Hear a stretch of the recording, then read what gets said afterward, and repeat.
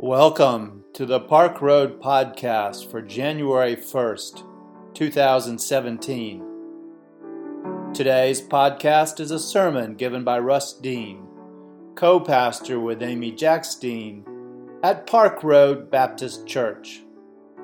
His sermon today is entitled, What to Do with Jesus Now.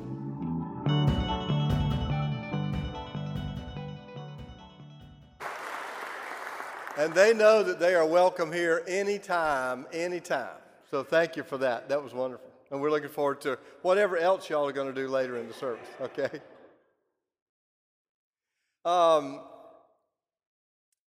I've enjoyed last week and this week. I don't want to do this every Sunday. I'll look forward to getting back to our normal worship service. But it's nice to have a little bit of flexibility and to be able to come and to do something different. And so thank you for your patience with that and for your flexibility. Thinking about the Magi, thinking about this first day of the year, thinking about the baby born in Bethlehem. Where are we going? What does this mean here for a new year? Even if you take the text literally, those Magi don't belong in the Christmas story. They were not at the birth, as Dan just told you. Matthew doesn't make it clear when they showed up, how long after the birth, though Bible enthusiasts have debated this unimportant, unknowable trivia with great passion. As Dan said, suggesting lots of different ideas from several days to several months to several years after the birth of Jesus. The simple truth is that when the angels sang to the shepherds, they showed up to see the baby at the manger. But when they arrived, they were all alone. There was no little drummer boy, there was no Santa Claus, and there were no wise men. You may have learned that there were three wise men. We always show them as three wise men because the scripture mentions three gifts. You might have even learned their names, Caspar, Balthazar, and Melchior. But that's just tradition. We don't know how many wise men there were. We don't know where they came from. We don't know how long it was after Jesus was born that they showed up. But it's important to Matthew's telling of the gospel that these men from the east showed up. This information that they weren't at the Christmas story doesn't make their part in the narrative any less important. We celebrate their coming. We actually celebrate the coming of the Magi on Epiphany, which is January the 6th, this Friday. That day is known around the world to a lot of folks as Christmas. It's Christmas Day for a lot of folks. And it's the 12th day of those 12 days of Christmas, from Christmas to January the 6th. It is Epiphany, which means appearing. Epiphany doesn't refer to the appearing of the wise men, the Magi, but to the appearance of Jesus, representing the nations beyond Israel, in their case, the wild, wild east, not the wild, wild west.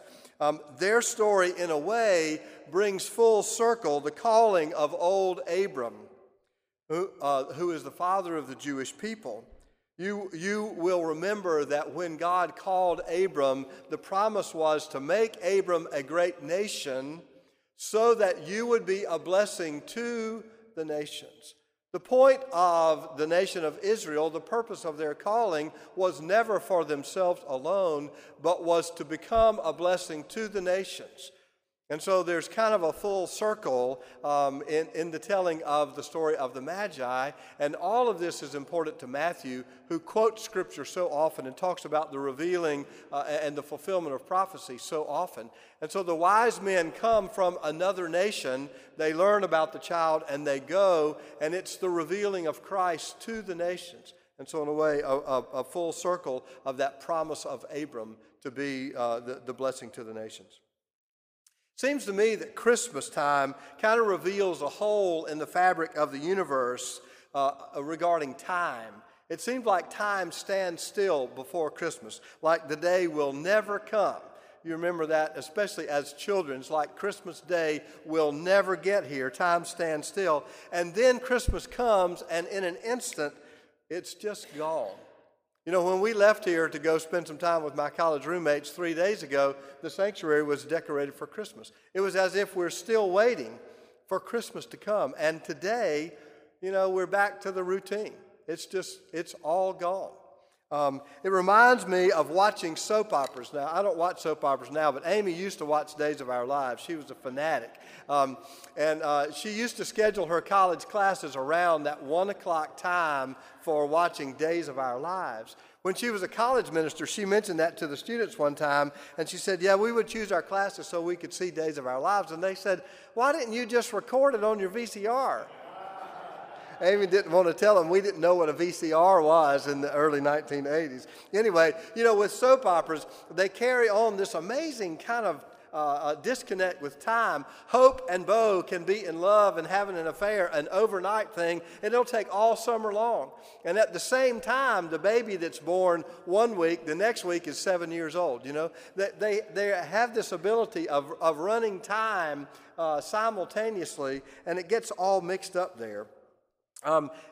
When I left here on Friday, the sanctuary looked like we were still waiting on Christ. Will he ever get here? And today we're back to the routine. Poor little baby Jesus is now destined to spend another trip around the sun, another whole year, packed away in a box, tucked in our attic. Really? The Magi who come after Jesus' birth then seem awfully important to us, I think, and particularly relevant to our situation. We weren't there when Jesus was born, right? We come after the fact. And so we can relate much more to the Magi maybe than to the shepherds because we're in time with them. They were not late to the party, these Magi. The shepherds got to show up in labor and delivery and kiss the baby and share all that newborn hoopla. But the Magi, coming after the spectacle that Christmas has become, get to struggle with all that has happened and then ask, so now, what do we do with Jesus? What do we do with Jesus now that we're back to the mundane?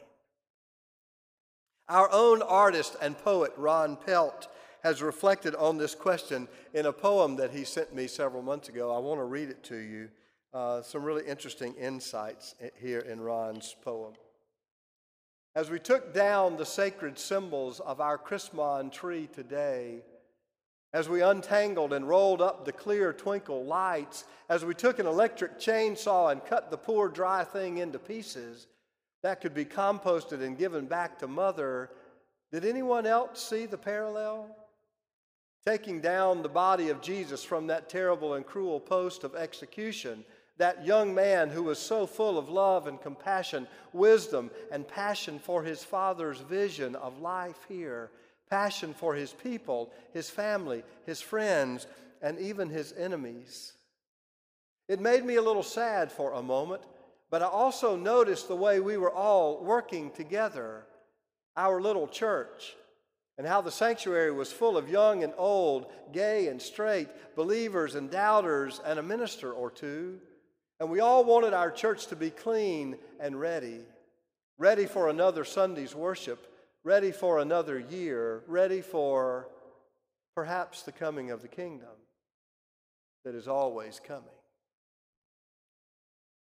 And we all said, see you tomorrow.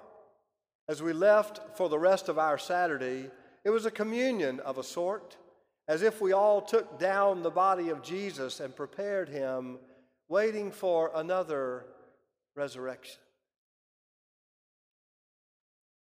I love that imagery in Ron's poem. What happens when we undecorate? There's powerful imagery and that warp and woof of time, the twist of the fabric of reality. We're taking down Christmas and we're realizing it's Easter. The candlelight carols and communion actually do go together. The baby and the body are one. Now, undecorating is about as unfulfilling as it gets. I really hate that we missed this yesterday, Dan and Brian. Thank you all so much. As unfulfilling as it gets, unless something in the aftermath of the season, the routine of the mundane, can actually help us figure out what to do with Jesus now that all the excitement is over.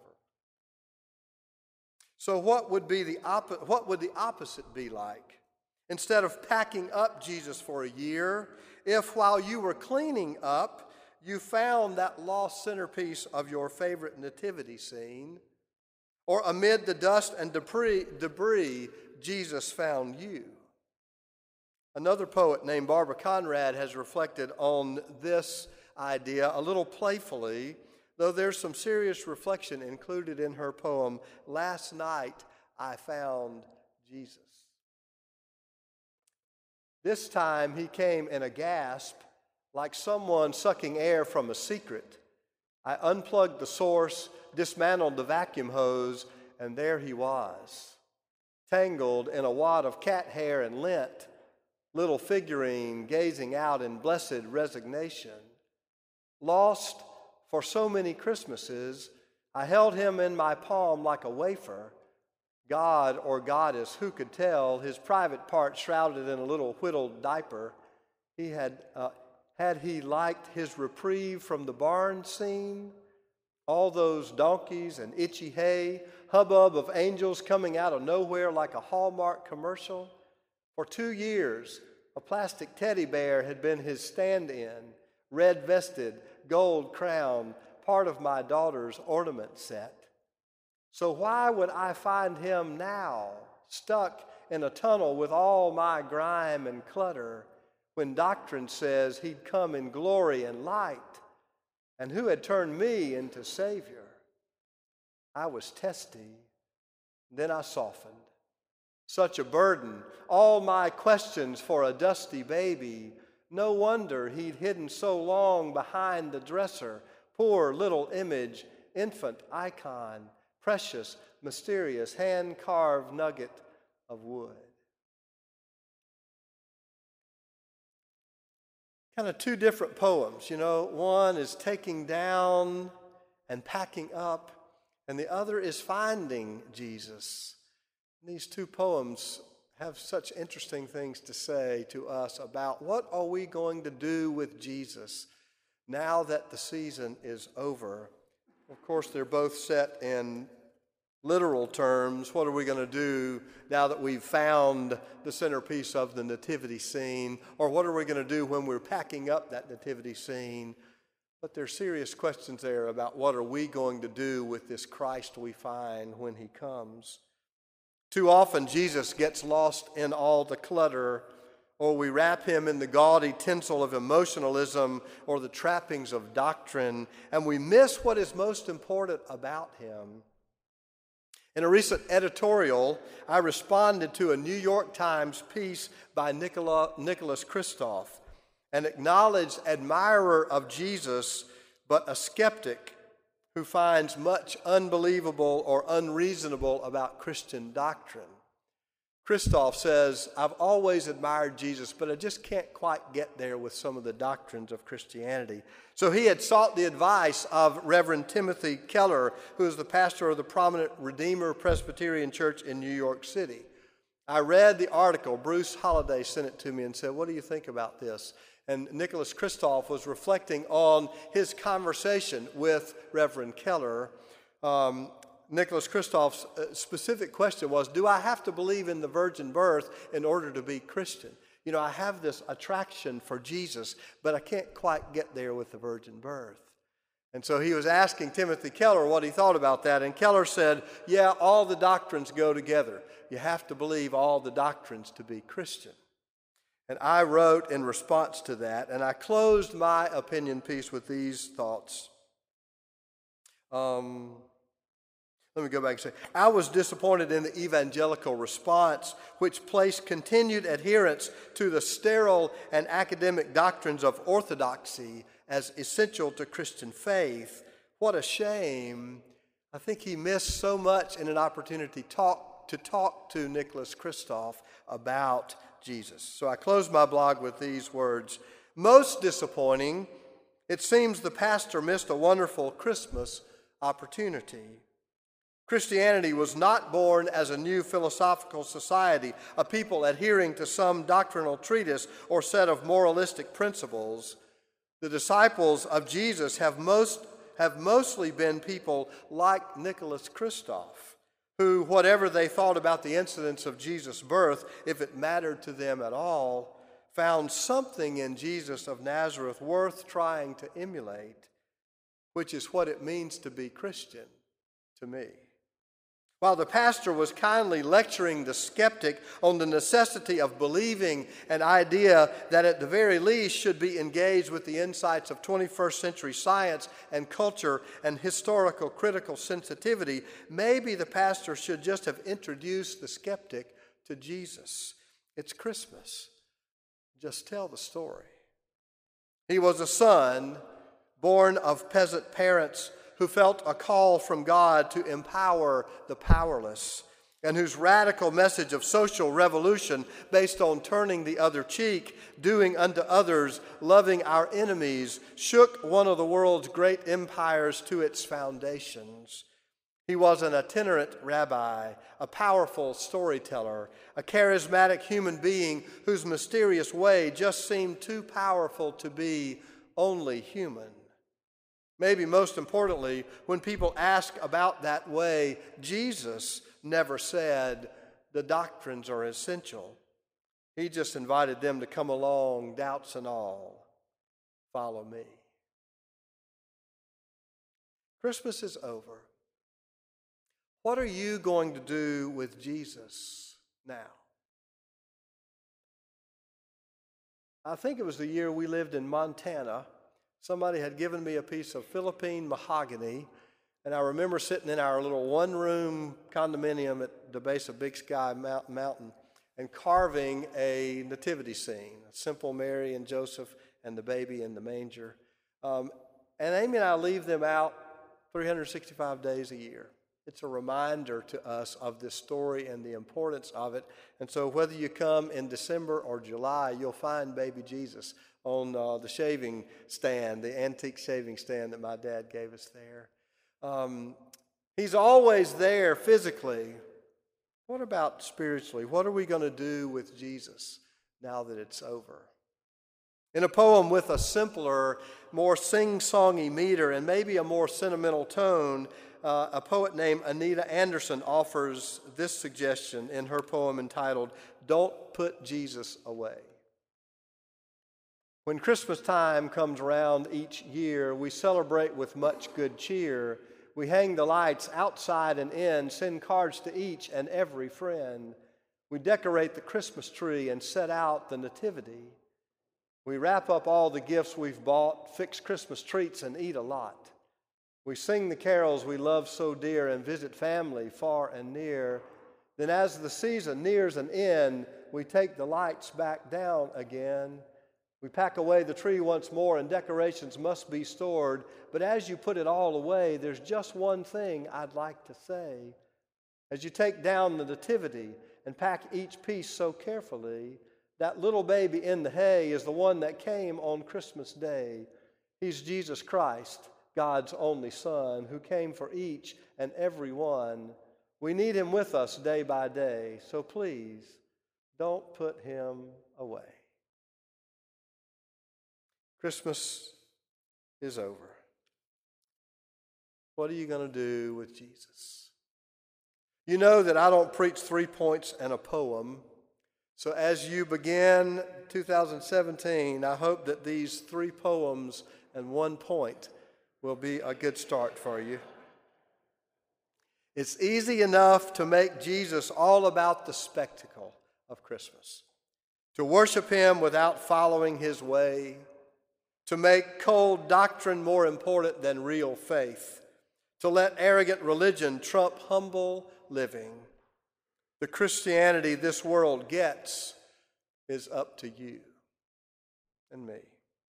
Now that Christmas is over, we gather with the Magi to wonder what kind of child this is and what difference he will make in our world. What will you do with Jesus now? I hope he'll change things for you in 2017. May it be so. Amen.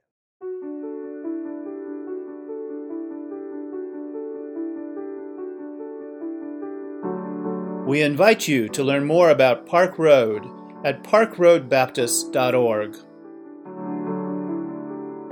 Park Road is a progressive faith community located in Charlotte, North Carolina, encouraging independent thought, community service, social justice, and interfaith understanding.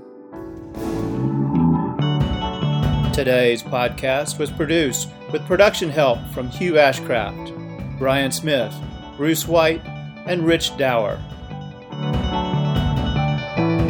Our theme music was composed by Brandon Michael Williams. Thanks for listening today. Grace and peace to you.